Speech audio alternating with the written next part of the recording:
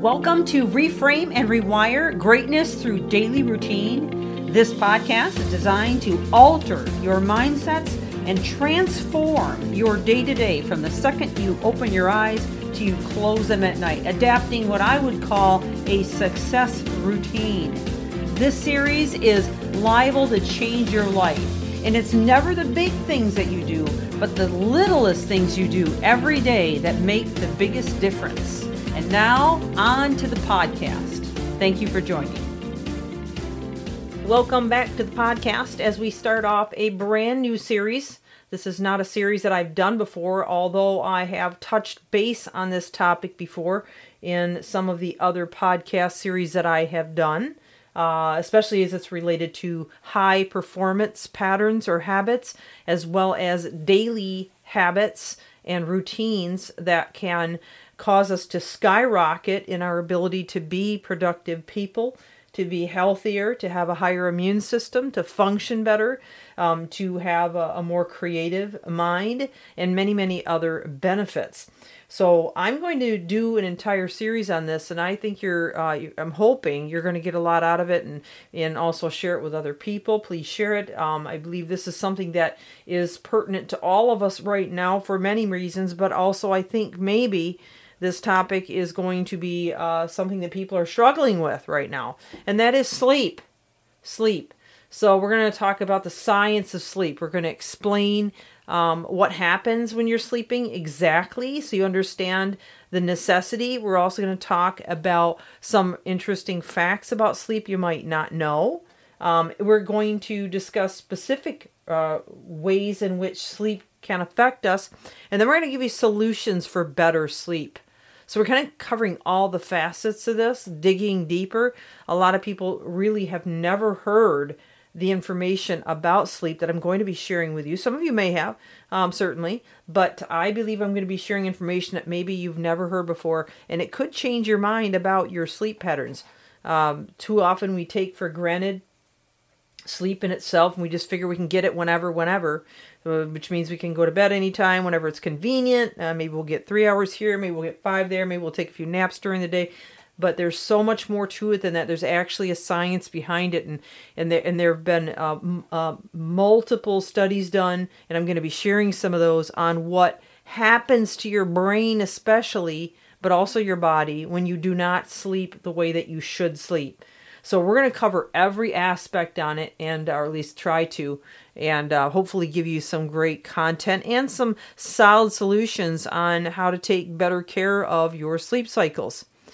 Now, the quality sleep of 7 to 9 hours may seem like an elusive luxury to most, but getting good sleep could be more important than contributing to overall health than exercise and diet combined. Now, think about that for a second. There are estimates of over 80% of Americans that are not getting enough sleep. Think about that too. 80% of Americans are not getting enough sleep. Now, that doesn't even count the rest of the world, right? And I don't know where you are in the world, but it doesn't matter where you are because sleep affects all of us anywhere in the globe, right? There are 60 million Americans that suffer from sleep disorders, which makes improving sleep a top health priority. Now, chronic or even mild sleep deprivation increases cardiovascular and diabetes risk. It also can impair cognitive function, and I know this is a fact because I've seen it again and again with clients and also in my own life. It can also depress the immune system, so if you're trying to stay healthy in this crazy world we're in right now, sleep is going to be something you really should address and look at. So I encourage you to stay with us through this entire podcast series because I'm hoping it's going to help you, at least in that area, if nothing else. It also makes weight loss much harder and increases the risk of obesity, depression, and anxiety. And that's just the tip of the iceberg. On the other end of this, sleeping well increases life expectancy, reduces inflammation, and mind you, inflammation is, I would say, almost the number one, or at least close to the number one reason that people have a lot of the issues that they have today from stress including things like joint aches and a number of other issues that seem to be incredibly common. But it also improves memory and attention. And it will help you with weight loss and maintenance and stabilize blood sugars. And it's also has an anti-aging effect. And really the list just goes on and on and on. There's so much that comes from solid sleep. And it's so critical that we do address this. All right, so here's a quick assessment to see if you are good at this. All right, so to see if you're measuring up, right? If you're sleeping well, you should be going to bed at the same time, or at least close to it, every night, and getting up at the same time. Why is that important? Because your body then learns when to produce melatonin, just like your body learns when you usually get hungry for lunch. And it learns when you usually want your afternoon coffee. And it learns what you like to eat in the morning. I mean, it triggers, and you know this, right? It triggers when you want all these things because you trained it to.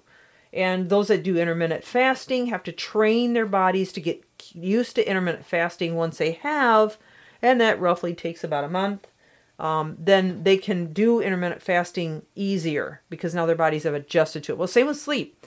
If your sleep schedule's all over the board, then don't expect you to be able to produce the melatonin when you need it. But here's a sign that you're doing it right.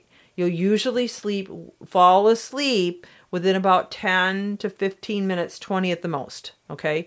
I've many nights fallen asleep as quick as 5 minutes. Your sleep should be relatively continuous throughout the night. While you may have no trouble falling asleep, the real question is how rested do you feel when you wake up? Do you need caffeine in the morning? Are you groggy? Are you slow and lethargic in the morning?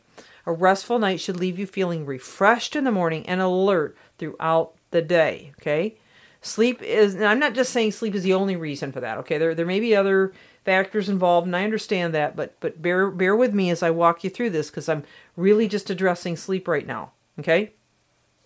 Sleep isn't just recovery time for the body. It's the only time the brain is able to clear waste proteins accumulated throughout the day. Think about that now. It's actually clearing out waste proteins accumulated. And this is why you might feel sluggish or foggy if you have not had adequate sleep to clear those out. And I'm going to explain how that works when we come back tomorrow because I am out of time today. But it is the brain's function to clear out waste and rather than leave it clogged. Okay, so we'll learn the specifics about that tomorrow. Please come back. In the meantime, it's Michelle Steffes, Reframe and Rewire. Thank you for joining and looking forward to having you back tomorrow. Have a great day and a good night's sleep.